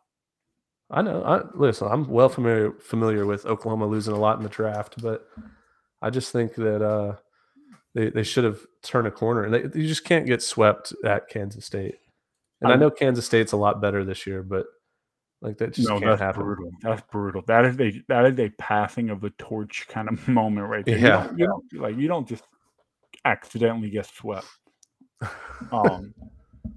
But hey, if there was 1 year for West Virginia to win the Big 12, this is their opportunity. This is it. You got to do it this year. Texas Tech lost a decent amount from last year. Oklahoma State, we just haven't seen them put it together for 56 games in the past 4 years since we've been doing that. Mm-hmm. They have not put it together for a full 56 or 60 game. And Oklahoma's down. Texas is young, so you throw out a veteran Latin team, you can beat those cats. You can beat the Horns. So I think this is West Virginia's opportunity to get them a Big 12 title. Yeah. Baylor and Kansas are the two worst teams by far, though. Oh, they're horrendous. Mm-hmm. The fact that Baylor beat Kansas State 2 out of 3 last weekend is impressive. Oh, I know, dude. That is wild. Kansas State should be sitting at 5-1 or maybe even 6-0 in conference. And now how do you lose 2 out of 3 to Kansas State and turn around and sweep Oklahoma? Like, how did that work? Like, I don't understand that. Like, I mean, this sport is so unpredictable. That's why I think I'm going to retire from my hot takes. People might like them or hate them, but being right feels so good in this conference because it's so hard to do. Yeah. That's why it feels so good when I'm right about something. Even if I'm wrong about 9 out of 10, I'm batting 100. I am a happy camper. Mm-hmm. Do you want to quickly go over the Pac-12 here? Let's do it. So the biggest surprise we've already kind of touched on, but UCLA losing 2 out of 3. Thunder? Yeah, I hear it. I didn't know if that was thunder or your stomach growling. Oh yeah, I feel the vibration in my feet. It is shaking this house. Love a good thunderstorm. Dude, thunder makes me feel so cozy, and rain, I don't know. I feel so cozy and inside my house. All right. By the way, prayers up to the state of Mississippi. The weather here, I'm like talking about how I like it. They got absolutely destroyed, so thoughts out to them. Anyways, Pac-12. So correct me if I'm wrong, but is Stanford in first place or is USC in first place now? The University of Southern California, USC. That is correct. Good for them, man. Andy Stankiewicz turning that program around. Do the stanky leg. Oh wow, I see it pulled up on your screen. So they're in first place in the Pac-12, but 113 RPI. That's not good. Yeah, 14-8. I mean, they almost got swept by Auburn. Lost to UCLA, but they won 2 out of 3 against Stanford. Hey, you win 2 out of 3 each weekend, and sneak in a sweep every now and then. I mean, all they have in front. I mean, not all, but they have UCLA, Washington, Oregon, Arizona State, and Arizona at the end of the year. I promise you right now, USC will not be winning the Pac-12. No, it's not going to happen. So the Pac-12 interests me because the depth of it. Even like Cal, who's in dead last. We've seen Cal be really good this year. Washington State, Washington are both good. But see, Cal getting hurt right here, this game against Mississippi State changed their whole season. No, it was against Oklahoma. Friday night guy. Yep. But it was that Frisco weekend. Yeah. Look at their start of the year. Houston garbage, whatever. Cal Poly and UConn, they beat them. They beat Stanford. Look at where it started. Everything in their team, their dynamic changed. Mm-hmm. Right there against Oklahoma, and they were winning that game, and then the starter got hurt. But I mean, like for example, Arizona got swept by Arizona State this weekend. I still think Arizona is a good club. I do too. I don't know. I think the depth of it is crazy. Arizona State's really good this year. USC is much better. Washington State, much better there. Oregon's been a regional host in the last 2 years. I'm interested to see how this shakes out because the longevity of the season, the longer it goes, usually the better teams start winning more. right now it's jumbled up. It's kind of cool. I think UCLA pitching is going to have them in the top, and they're going to be in the fight going into the last weekend. I think Stanford, just pure talent, will carry them through. They'll survive at the end. But what I'm curious to see is, so we've always talked about how many Pac-12 teams can get in the tournament. UCLA and Stanford are in.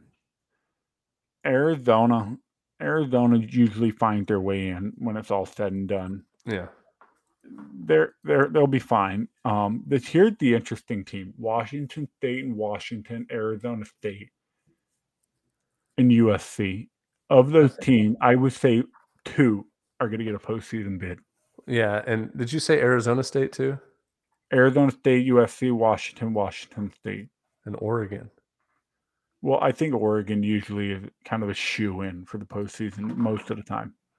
What's their resume look like? What's the Oregon Ducks resume look like right now? I remember they swept UC Santa Barbara, right? They got swept by Santa Barbara. Got swept. That's what it was. Ooh, that's not good. San Diego, I mean, just look at this. They went 4 wins in a row, 3 losses in a row, 5 wins in a row, 4 losses in a row. Now they're currently on a 6-game winning streak. Talk about hot, cold, your ass all the way to the end. Those Ducks are riding a roller coaster. I mean, what do you call that? Like one of those automatic freezer packs that you ice your arm with, throw it back in the freezer, ice your arm with, throw it back in the freezer. Yeah. That's Oregon. Interesting. Washington, dude, we do this every year. We make assumptions and reactions to teams. It's too damn early for this. Yeah, we're gonna find out a lot from Washington. They got Portland midweek, and then Oregon State. Wow. And you know what? I will put money down right now that Oregon State will win that series. Washington should win it, and Oregon State's gonna win it. Yeah, I'm still a believer in Oregon State. I know it's a rebuilding year for them, but they're kind of a dynasty over there in the Pac-12. They'll find their way. Like they still get good recruits, good coaching, good player development. Well, maybe similar to Coppin State doesn't do you any favors. I know, but maybe they're like the Texas of out west. Like Texas, the older that their guys get, the more experience they get, the better they're going to play. Kind of feel like that's a good formula for Oregon State this year. I think the Pac-12 is better than we think. I think they're going to do a lot of beating up, a lot of all that garbage all year. I think the Pac-12 is better than we think, which is good. It's a good thing. You know who else is better than you think? Nebraska. You're sorry. Say you're sorry about Nebraska. You want me to say something nice about Nebraska? Is that what you're saying? Say something nice. They had a good weekend. They had a very good weekend against Illinois. But guess what? Good teams win, great teams sweep. They're not a great team yet. Okay, that's fair. But I mean, that says a lot about their future in the Big Ten this year. I think the Big Ten is going to get 2, maybe 3 teams into the tournament. Dude, and Maryland, man. I know you had a rough schedule, but do something with it. Well, they won 2 out of 3. Oh my God, dude. Oh my God. Can we edit that part out? Can we edit that part out? I meant to say they did well against UCF. Oh my gosh. Yeah, they lost the opener and got 2 wins. Hey, UCF, on the other hand, is the team that I'm like, dude, which one is going to show up? So yeah. But Big Ten, what do you see? Are you seeing what I'm seeing? It's kind of like flipped upside down right now, kind of. Well, it's too early. What is it? 1 weekend? I know it's 1 weekend. Indiana looked good. I didn't watch any of Michigan's games. Who did Indiana play? Ohio State. And Ohio State was showing some promising thing. Yeah, down weekend for Ohio State. I was a big believer in them. Really good non-conference resume that Ohio State had. Indiana. They got 1 against Auburn, got 1 against Texas, got 1 at the Keith LeClaire, and then they play the soft meat part of their schedule. And maybe it'll pay off. Could they play some tough competition early in the year for Indiana? Yeah, I still think Maryland, Iowa, and then one other team. Maryland, Iowa, and then one other team will get in the regionals. Is it going to be Indiana, Michigan, Michigan State, Nebraska, Rutgers. Who is it going to be? That's what it's going to come down to.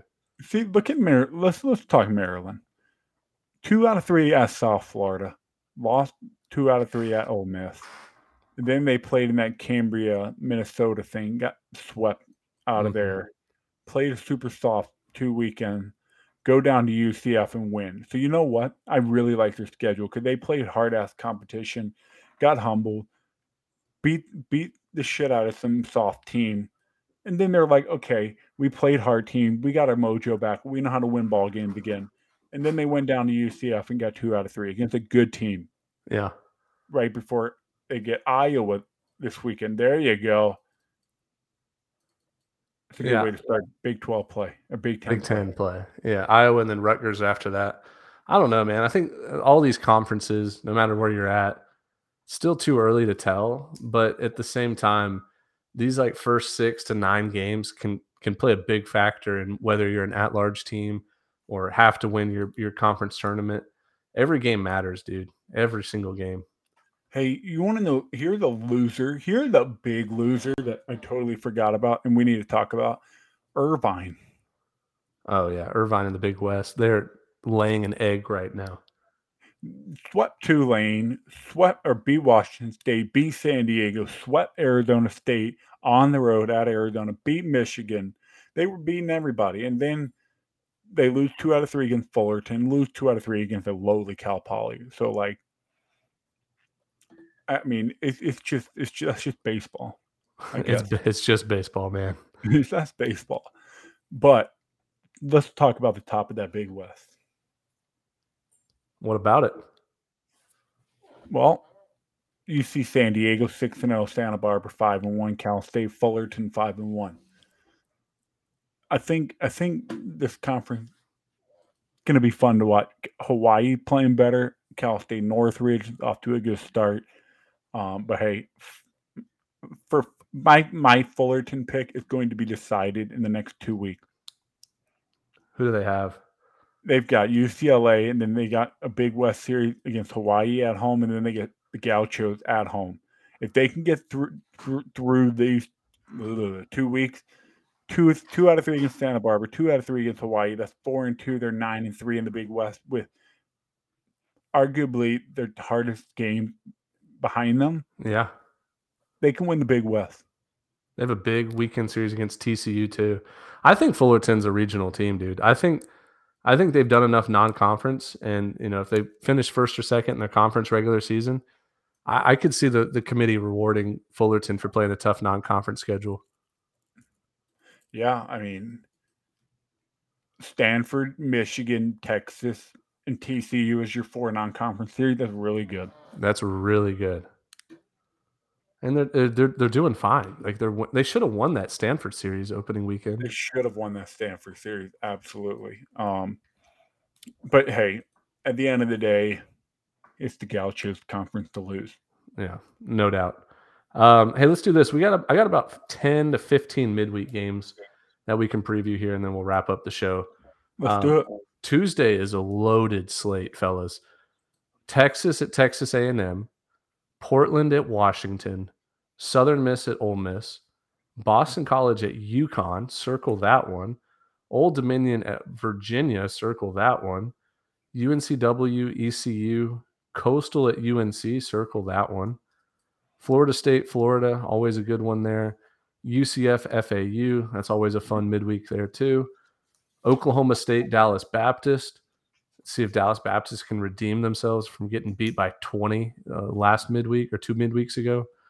Grand Canyon, Arizona, back-to-back weeks, and Arizona won last week. And then UCLA Fullerton is that last one there. Dude, Tuesday is going to be freaking packed. And there's a lot of other games I missed too. But UCF FAU, hey, this is a big old Tuesday. Yeah. What do you call this? Turbo Tuesday? You can't say Super Saturday, like super, you know what I'm talking about? Hey, I'm fine. I'm 100% cool. What do you call this? 100% cool. Turbo Tuesday. Midweek Madness. Tuesday. Full throttle. Did you say Southern Miss, Ole Miss? I said them all, dude. I wrote them all down. You got them all. Hey, Yeah. you guys heard it there first. Ben Upton with So- the Turbo Tuesday slate. So out of all those, let's see, I have 3, 6, 9, 12 games What about Terrific Tuesday? I like Midweek Madness. Midweek Madness. Yep. Okay. What about Turbo Tuesday or Terrific? No, Terrific Tuesday sounds lame as hell. Yeah. Turbo Tuesday. Turbo Tuesday. We can stick with that. I'm good with it. Hey, Wednesday. What? Wednesday. Nothing really big Wednesday. Nothing. Yeah. Wednesday, now maybe weather will push one of these games to Wednesday, but we'll just have to wait and see. But here's some underdog picks I like. I like UConn to beat Boston College. I like Texas A&M to beat Texas. Is that an underdog? Maybe. I don't know. Maybe underdog's not the right word. Maybe fairly even. Yeah. I think Ole Miss has to win the game against USM. If not, like they're struggling. Look out for UNCW. That's if they play a full 9 inning. Just kidding. Just kidding. That's baseball. Stop. There's a couple mid-major teams that need to redeem themselves. Grand Canyon lost to Arizona last week. They get them again this week. Oklahoma State and Dallas Baptist. That was a bloodbath 2 weeks ago. Dallas Baptist can redeem themselves there. Can Coastal continue to hit and dominate away from the ballpark? Coastal. Bang, bingo! You said it. Retweet. I'll just click retweet on that. Yeah, and I want to see Old Dominion. See how they match up against Virginia. Like two of the best records in the country facing off. They both have over 20 wins already. Ben, so that's you see. I have Coastal schedule. You can see it on the screen. Look at this: home, at home, at home. They've been at home all year. Yeah. Can they win on the road? Like, can they be as dominant on the road? And they're 2-2 on the road this year. Yeah. So yep, that's something to keep an eye on. Can the big dick swinging Chanticleer keep swinging it on the road? # wait to see. Coastal can play themselves into a hosting picture. Did we talk about that? They win this midweek. Yeah, we mentioned. We talked about it. Okay, cool. And then UCLA Fullerton should be a good one late night. Like that's a big game for Fullerton. Oh, I'll be watching that one at.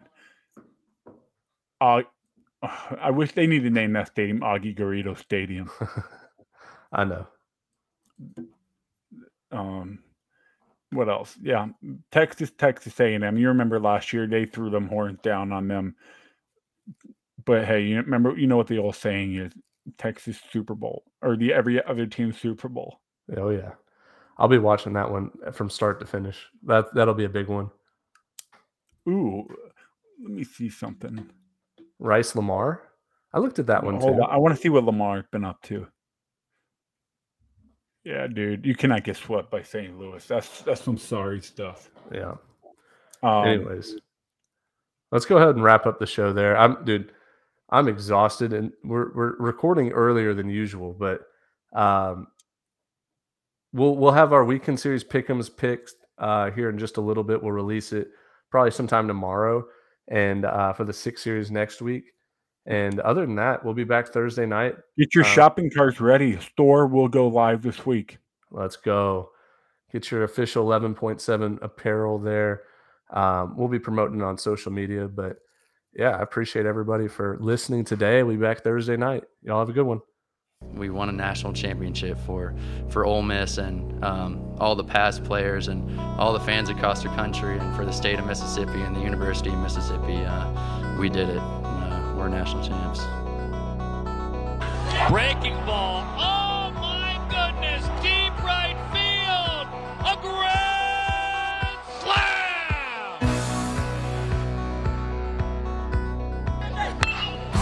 Base hit. Arkansas is headed back to Omaha. And here's Tommy White. First pitch swinging. In the air to center. D'Onofrio back and it's gone! The legend continues! Payoff. Got him swinging! The Campbell Camels, the dynasty of the Big South. And now Tony Vitello bumps the third base umpire. Set. He'll throw. That is a line drive in the gap. Did he do it again? It is another ball in the gap for Morrell. Another extra. Oh, that is gone. A home run for Brian Morrell. Swing and a ball driven way back and foul. No, gone. He did it. Ortiz kept it just fair and walks it off with a grand slam. That one is launched. Where will it land? The Hispanic Titanic with a blast again. Melendez doesn't get cheated.